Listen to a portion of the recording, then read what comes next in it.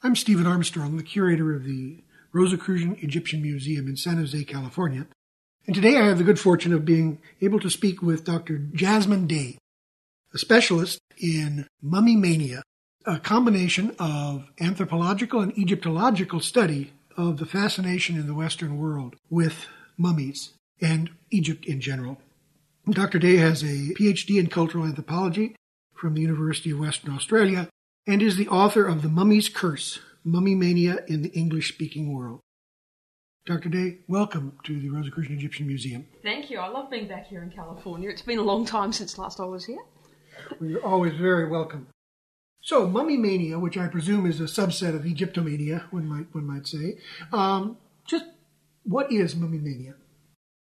It is, as you said, the fascination that we have with Egyptian mummies, but it isn't just the interest that we have in it. It's often the habit of people, not just from Western culture, but from many cultures, to take symbols or concepts or ideas from another culture, adapt it to their own, and almost treat it like an empty bottle into which they can insert a new set of contents, like pouring out a bottle and putting some new contents into it. And what they insert are their own ideas, their own concepts. So we might take an image from some other culture and turn it into an icon of something that we value, something that we love, some ideal that we have. For example, Cleopatra is often presented as an icon of beauty and glamour. But that's not necessarily how she saw herself or how the Egyptians saw her. That's got a lot to do with the way that the Romans put a spin on her as the seductress in order to politically undermine her. On the other hand, we might take an idea from another culture and turn it into a demon, something that we don't like, or rather something within our own culture that troubles us. So, for example, where a lot of images from ancient Egypt, such as King Tut or Nefertiti or Cleopatra, have been used to represent wealth, glamour, beauty, sex, things like that in our culture. I found that the mummy is interesting because more often than not, especially in the 20th century, the mummy has been used to represent what the Western world fears and hates. Everything that's literally wrong and rotten. Everything from paganism in a Christian culture, where paganism is viewed as being evil in some contexts, to filth, dirt, pollution. You only have to look at the mummy movies to see that the mummies are always rotting away, even though real mummies are actually preserved. So the idea of preservation has been lost there. But mummies also are sort of falling apart. They're covered in grime and dirt. They're often seen to even bleed in some children's toys. And of course, mummies are dried out and they don't bleed if you did cut them. Not that I'm going to. But we take these ideas, therefore, from other cultures, these personalities or figures like Cleopatra or the mummy, and we turn them into, if you like, angels or demons of our own culture. The question is, for me as an anthropologist, or the ethical question, is it ethical to do this? It's a natural part of culture to borrow from other cultures. We're not the only culture that's done that. We don't need to beat ourselves up over borrowing things. But it's why we borrow things and what we do with them when we borrow them. Often we lose, as I said, the contents of the bottle when we replace it entirely with something of our own. What remains of our understanding of Cleopatra, King Tut, or the mummy when we replace their original meanings with our own? And is it respectful necessarily, especially to demonise figures like the mummy when they were held sacred in their cultures of origin? Now, is this fascination with mummies and with Egypt in general, certainly everyone is aware the Discovery Channel and History Channel, etc., are showing programs about Egypt and mummies quite frequently, but is this an artifact really of the late 20th and early 21st centuries, or does it have a longer history? Egyptomania goes right back to ancient Egypt. Well, it depends how you want to define it. But the Egyptian history, the Egyptian civilization was around for so long, over 3,000 years, that by the time it was partway through or getting towards its zenith or its end, people by then in Egypt, Egyptians themselves, were fascinated by their own history. You had, for example, just one example, people reviving styles of coffins that hadn't been in use for centuries. Now, how did they know about them if they'd stopped making them? The answer must be that they went back to old terms, probably that had been robbed long since, and found the remains of these old coffins and said, hey, let's do retro Egyptian style. And they were Egyptians. So ancient Egypt was ancient to the Egyptians. That's the funny thing. Then along come the Greeks and Romans, and they find Egypt really esoteric and mystical, and they sort of get into it like we do today, the icon of mystery. And you have, for example, the Greeks and Romans starting up or continuing or elaborating these great animal mummy cults. You have Greeks and Romans worshipping Egyptian gods and being mummified. They don't just want to witness and observe ancient Egypt. They want to be Egyptians in one sense or another. Even if they dressed like a Roman and were running around in togas, when they were buried like an Egyptian. Because the Egyptians did it best, they thought, when it comes to the death thing. And so, in a way, that was the first Egyptian revival in ancient times among the Egyptians and the Greeks and the Romans themselves. If we look at the archaeology, you find many artefacts in regions outside of Egypt, near Egypt, where people had either been importing Egyptian goods because they liked the style of the things, or imitating them. A friend of mine wears an ancient scarab, which I think was found in a Phoenician tomb, and I don't think it's from Egypt, and the inscription of it on it is complete gobbledygook by somebody who doesn't understand hieroglyphs. And it was just made as this pseudo-Egyptian touristy item in the ancient world, and somebody had it buried with them to be like an Egyptian. So it goes right back to the beginning. And then, let's see, we progress through things like the Middle Ages, a time when we tend to think that ancient Egypt was forgotten, but new scholarship is showing that we've simply got cultural amnesia, that in fact the Arabs were well aware of ancient Egyptian culture, and their scholars were studying it. And it has been shown by a scholar called Akasha Eldali in his book The Missing Millennium that medieval Arabic scholars began to successfully translate hieroglyphs. Jean-François Champollion gets the credit for having done that in 1822, and various scholars like Thomas Young, whose work he partly used in order to make his discoveries. But the reality was, it wasn't Europeans who translated hieroglyphs once they'd been lost. It was the Arabs. And then that knowledge in turn was lost or simply ignored by Europeans. Many of these Arabic manuscripts have yet to be studied. So there's a whole area we could go into there. That's very exciting. It's yet to be discovered. Just how much did the Arabs know? And so then, of course, the Europeans start to get interested in the, 14, 15, 16, 1700s. There is some peripheral knowledge of Egypt. The Europeans are not going to Egypt at this time because it's dominated by Islam, and there's been, the Crusades and some unease between Islam and Christianity. So very few Europeans are going to Egypt until about the 1800s when they really start to head into Egypt. Of course, 1798, Napoleon conquered Egypt. As a political campaign, it was a complete farce, apparently, but he did bring with him not just soldiers, but scholars, and the scholars studied the monuments, and they copied down these hieroglyphs, even though by then they had no idea what they meant, but they copied them so accurately that people were able to study these copies of inscriptions and recognise the hieroglyphs and start to work on a translation. And it was Champollion who finally made the big breakthrough and understood that it wasn't just a symbolic language where a bird means a bird and a man means man. He understood that some images represented sounds or syllables and so forth. And so that, when the hieroglyphs were translated, and especially following the 1798 conquest of Egypt by Napoleon, there was this big Egyptian revival. And when we talk about the Egyptian revival, we tend to think about this period and afterwards, though, as I've explained, it extends far earlier in history. So if we go through the 19th century, you've got archaeology starting up towards the end of the century. In the meantime, there's an awful lot of theft and damage of antiquities going on, tourists, tomb robbers, you name it. Everybody wanted to grab something Egyptian and rip bits off of mummies and put them on the mantelpiece. But along came the first more systematic archaeologists, Egyptologists, especially the one they call the father of Egyptology, William Matthew Flinders Petrie, or just Dr. Petrie. And Petrie started these wonderful systematic excavations. He started the Petrie Museum in London, which I've seen, a fabulous collection. And most importantly, he trained a little chap called Howard Carter. And in 1922, Howard Carter went on to find Tutankhamun's tomb.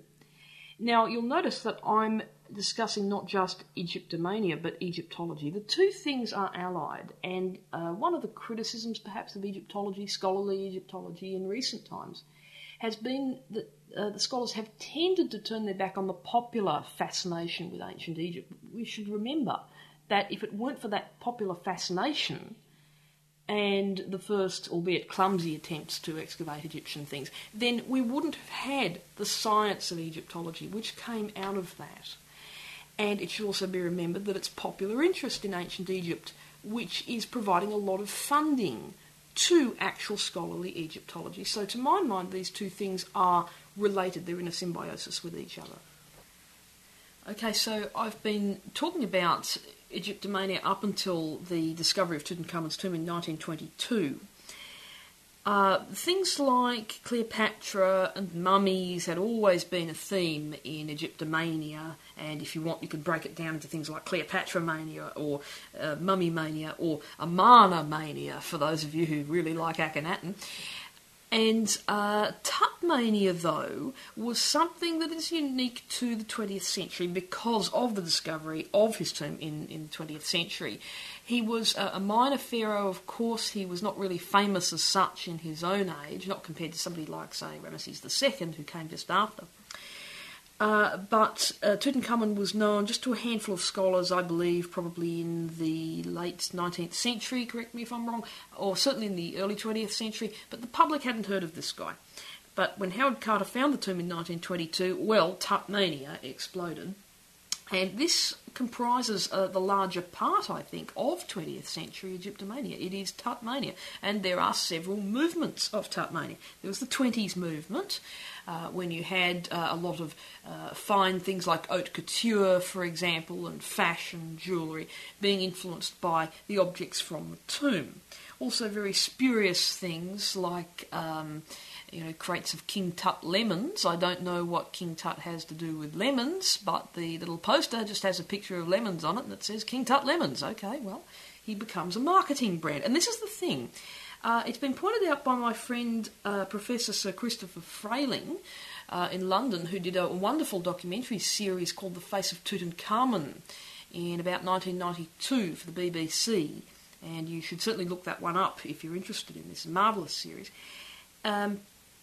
He was saying how Tutankhamun's tomb was found around the time that the modern mass media as we know it was really taking off in the 20s and 30s. So you've got the press madly mobbing Howard Carter at the tomb and driving him crazy while he's trying to actually conduct a scientific excavation. And then you've got, as I said, all the fashion, the haute couture and whatnot being elaborated from the objects in the tomb. So all that publicity started then. And then this was revived. The second period of Tutmania was in the 1970s with, of course, the first tour of his treasures from the tomb outside of Egypt. And they toured the UK and they toured here in the US. And what was it accompanied by? Of course, a huge amount of marketing and sales. And if you ever saw that fantastic spoof music video by Steve Martin, the King Tut music video, he's my favourite honky, that one. What that is sending up, according to a scholar called Melanie McAllister, in a paper she wrote called The Common Heritage of Mankind, which is a wonderful paper to read if you can find it. It was published, I think, in the 1990s. She says that what Steve Martin is sending up in that video is the mass commercialism of the second wave of Tutmania in the 70s. In fact, he starts his video, the performance he did on Saturday Night Live, the original version of it, not the single release that you could buy on LPs.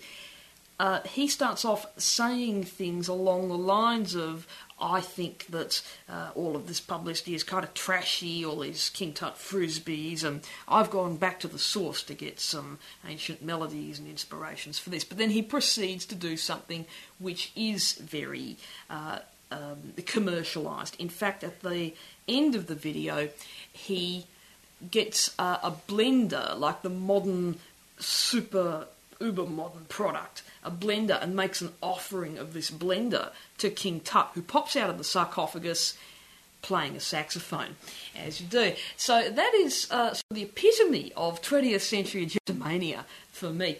It sort of progressed, I suppose, through the late 20th century, mostly in children's cartoons. The Mummy has been quite big recently because The Mummy was revived by Universal Studios, which did some new Mummy movies in 1999, and then the sequel a couple of years later, The Mummy and The Mummy Returns. I think they might be working on a third one at the moment. I think I heard that recently when I was at Universal Studios a few days ago. Those films are not actually, as some people will tell you, remakes of the original Mummy movies from Universal Studios, the ones from the 30s and the 40s with Boris Karloff and Lon Chaney Jr. They are original stories, and if you put the two groups of films together, the 30s, 40s films with the new Brendan Fraser movies, you can see the plots are completely different. The Brendan Fraser ones are more like Indiana Jones. It's not so much really about you go in the tomb and you get cursed. It's more like, let's have an adventure, let's run around, break a lot of stuff, get the girl, have a good time, and what's this about again? Oh yeah, mummies.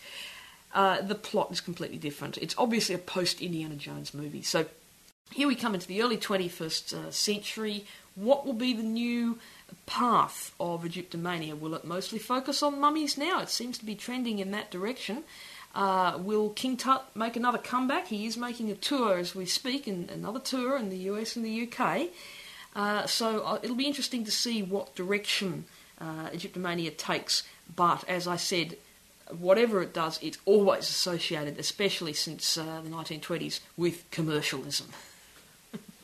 Well, you had mentioned earlier on about the way in which we appropriate a symbol from another culture and then place our own cultural values. For example, with the mummies, especially of the earlier movies, everything that is vile and disgusting gets appropriated into the mummy itself. Yes. What other kind of cultural lessons do you think we have to learn from the way in which we viewed mummies over the last many decades or even a couple of centuries? The lessons that we learn, as I said, are to do with not so much the fact of cultural appropriation, which is a natural part of culture. If you look at any culture, ancient or modern, it has borrowed ideas from other cultures. You look at the Egyptians, and they were borrowing things like musical instruments and gods and things and from some other cultures, and other cultures were borrowing from them. So cultural borrowing is not the culprit here as such. It's our motivations for borrowing things. The Western world seems to me to be very paranoid about certain things. I mean, every culture has its demons, but it's interesting to see how there are different demons in different cultures. Each culture seems to be afraid of something slightly different. We're all afraid of things like death, but then there are some points of difference. And in the Western world, which is not surprising given our technology, we're aware of germs, hygiene, especially in the 20th century. And it's really interesting how, as our knowledge of hygiene and germs progressed, especially after the 19th century, that happens to coincide with the rise of movies. And mummies had been quite popular in literature in the 19th century, and they were borrowing from 19th century literature, Dracula, Frankenstein and the Mummy, to make those early movies. So it all comes together. The hygiene awareness coincides with the time of the movies, which coincides with the time of the 19th century revival of the literature in the movies. And, hey, presto, you put it all together and you get mummies representing filth and pollution. Like I've heard it said, for example, that Frankenstein's monster epitomises the idea of playing God. We should not play God. That is the message of Mary Shelley's novel. What is the message of Dracula? Dracula, it's been said, has something to do with the repression of sexuality and how it comes out as violence or sexual violence or something like that. But I had never heard a decent explanation of what the mummy represents. And what the mummy has represented has sort of changed over time. Originally in the 19th century, the mummy, the mummy's curse idea came along. It was invented in fiction stories, I believe, so far, from the evidence I've seen, that a lot of the mummy's curse literature actually was developed here in the United States. It could have been developed earlier than that in Europe and Britain, but some of the finest early mummy stories, which have been lost and are only being rediscovered by myself and my colleagues, come from the United States. And those are to do with, you touch the tomb and you die. The old idea, sort of allied with the idea of playing God being wrong. You should not transgress on certain things. It comes from a Christian idea that there are some things which are forbidden to us, or some things which are only known to God, or some things only God can do, and we as human beings should not step over the line. We shouldn't dig up the dead, play God, etc. So that's what the mummy originally had to do with. But in the 20th century, when that idea was adapted into the movies, in order to, to invert the old idea that we are wrong to go into somebody else's country and dig up their dead, we're wrong to steal their cultural patrimony, they tried to turn that idea around in the movies. So instead of having, people who dig up the dead, invade the mummy's tomb and then the mummy kills them, you have another stage, a third stage added to the plot in the movies. You go into the tomb, some people get killed by the mummy, but then a hero emerges and kills the mummy. So in other words, in the end, it's fine for us to go to other countries and steal a bunch of stuff. And this is where we get the idea of Lara Croft, Tomb Raider and Indiana Jones from. It's the most guilt-free trip you've ever seen. It's quite the inverse of the guilt trip of the mummy's curse in the 19th century. Now, I've talked about how the curse was inverted and how there really are two versions of the curse, the 19th century version, the 20th century version, Mark I, Mark II. But the point of what mummies mean out of this is that in the 20th century from the movies, if they had to show the mummy as being the bad guy, when originally the mummy was the sympathetic victim of the tomb robbers who rightfully took revenge, how could they make the mummy look evil? I've looked closely at the plots of these films in my book, and so many writers before me have mulled over the plots of these mummy films. Bearing in mind they're all written by different people, so it's not like a unified project to bring down the mummy. So how did they bring down the mummy then, if all these writers weren't working together on the different films? I think the answer is simply this. It's nothing to do with the plot. Forget the plot. It's all to do with the visuals. You just look at the mummy. Most of the people who watched these early films, especially the Lon Chaney Jr. stuff in the 40s, were children, as the anecdotes suggest. There are no surveys suggesting, who was the majority of the audience back then, but there's a lot of anecdotal information I've come across that it was mostly kids. People who shouldn't have been watching these movies were the ones who were watching them. Adults thought they were trash. So the kids were watching them, and therefore they wouldn't have been thinking deeply about the plot and its meaning. They would have been just looking at, the mummy, here he comes. What does the mummy look like? He's polluting, he's yucky, I've been through this already. The mummy looks really gross. And in Hollywood speak, Hollywood language, ugly equals evil. It's only later on in more recent films, which are more complex, that you can have characters who might look evil, but they're actually good, or, the good guys wear black and things like that. In the original horror films, early 20th century, it was pretty simple. Good guys wear white, bad guys are ugly, they wear black, and so on. So Mummy is symbolised visually as a bad guy. And it is from an elaboration of those visual evil traits from the movies in later 20th century culture, especially children's cartoons, that the mummy has come to be associated with a lack of hygiene, which brings us back to my original point. What is the mummy about that lack of hygiene?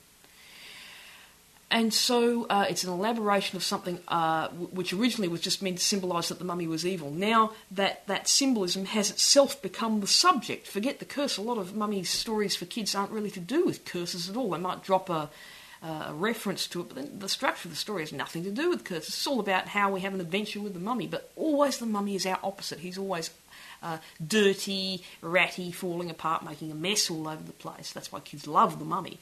We are now using mummies to teach children how not to act, how not to be naughty like the mummy, how not to be dirty like the mummy. What's the whole point of childhood? To learn how to be an adult, to be clean in our culture, and to behave yourself. And so the mummy is the icon of what you don't want your kids to be.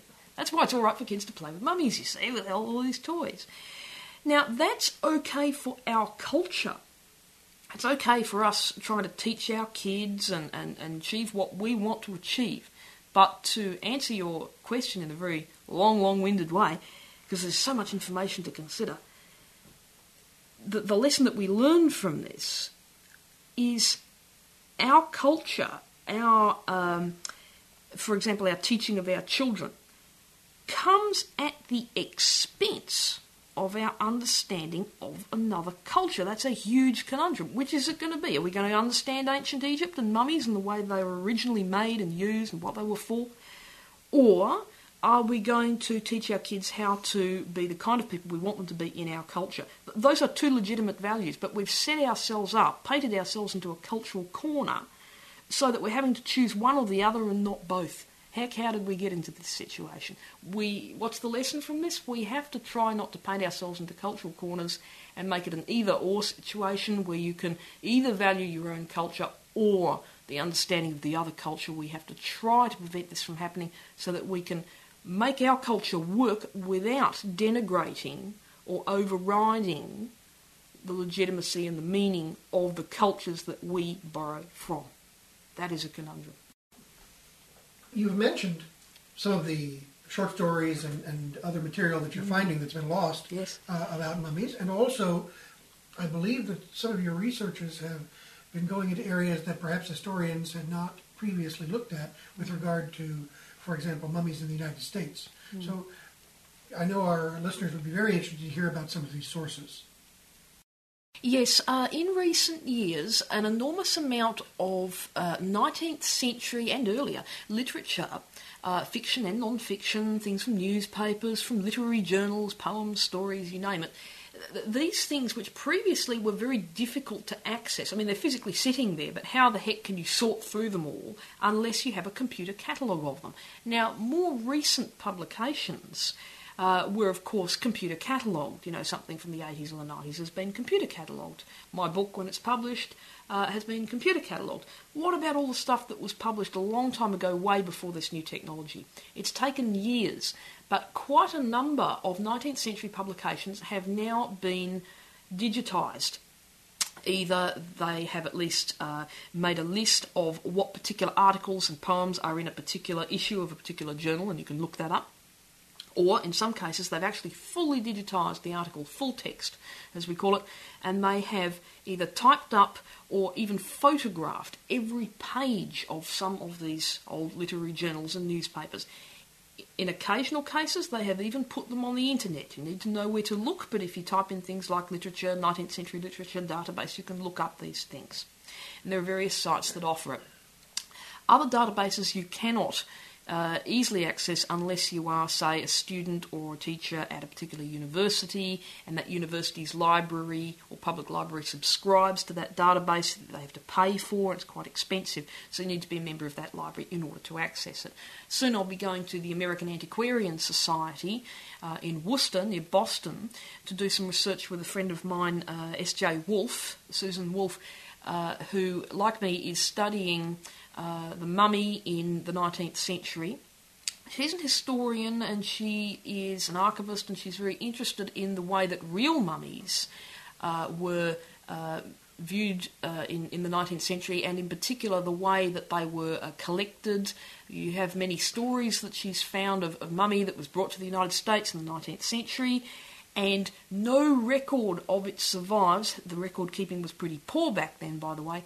No record of it survives in any museum, or perhaps it never made it to a museum. Maybe it was only in a private collection, this mummy, and perhaps it was destroyed by a fire, or in one case I know a mummy was literally ripped apart or shaken to bits by a bunch of rowdy university students who grabbed hold of it and took it around. It belonged to a university collection, and they just grabbed it and did some student pranks and destroyed this beautiful mummy, and it's a very rare type of mummy case, I might add. There are cases like that. Now, there may be no academic records at all of some of these mummies. So, in effect, they've disappeared. They've not only been physically destroyed, but all record of them was destroyed, except perhaps for a reference in a newspaper report. Maybe a journalist heard about the mummy and made a report on it on one occasion. Well, Susan Wolfe has found these reports and brought back from the dead, if you will, some of these missing mummies by looking not at museum records, as others have done, but by looking at 19th century press reports. It's been estimated that there are about 150 known human mummies or parts thereof in the United States. S.J. Wolfe feels that there may be in reality about twice that number, or may have been about twice that number, about 300 human mummies or parts of mummies in the United States, many of which have obviously been destroyed in the meantime. Fires were a big problem in the 19th century. So there's one kind of thing you can do with databases. Find the missing mummy. What am I doing with databases? I am looking for the missing mummy stories. I am finding that there are a heck of a lot more mummy fiction pieces that were written besides the famous ones that keep getting republished. Oh, another publication of Arthur Conan Doyle's mummy story. Another publication of Henry Rider Haggard's mummy story. Tell me something new. I'm looking for mummy stories written in the 1810s, 20s, 30s, 40s, 50s and 60s. In 1998, my late colleague Dominic Montserrat in London rediscovered a story by Louisa May Alcott, no less, author of Little Women. And she had written a story in 1869 called Lost in a Pyramid or the Mummy's Curse. And this story was not physically lost as such. He found it in the Library of Congress in Washington, I think, while he was visiting, just stumbled across it. But this story, whilst it wasn't physically lost, was effectively lost. It was unknown to Egyptologists, to Egyptophiles, to you and me, and to everybody. And he found this story. And I thought, this curse story, this mummy curse story, it just can't appear out of nowhere. There must have been earlier stories. We know that in 1845, Edgar Allan Poe published a story called Some Words with a Mummy, which is a hilarious spoof. Some scientists use electricity, some galvanism on a mummy, and it comes back to life and shakes its fist at them for being so nasty. Very funny. So, what came between 1845 and 1869? There must be more. Well, you'll read in my book, The Mummy's Curse, that there are several new stories that my colleagues and I have discovered, which are also mummy curse stories dating to the 1860s. I am now searching for earlier stories. The hunt is on to find this material, and I am also searching for mummy poems as well. And speaking of which, if you are listening to this podcast and you know of any early mummy stories, early 19th century or even earlier than that, mummy stories, poems, plays, I'd be very happy to hear from you. Just contact the Rosicrucians. Well, Dr. Day, we're delighted to hear about your research, and certainly if we receive any inquiries, we'll certainly pass them along to you.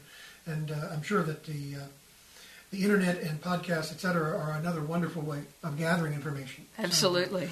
So it's sort of democratizing the information flow. Yes. For the benefit of all humanity. Yes. So, well, it's been a pleasure talking with you and having you here at the museum once again. Thank you. And so we certainly hope to see you and look forward to your continuing publications. Many thanks, and happy wrappings, everybody. Thank you.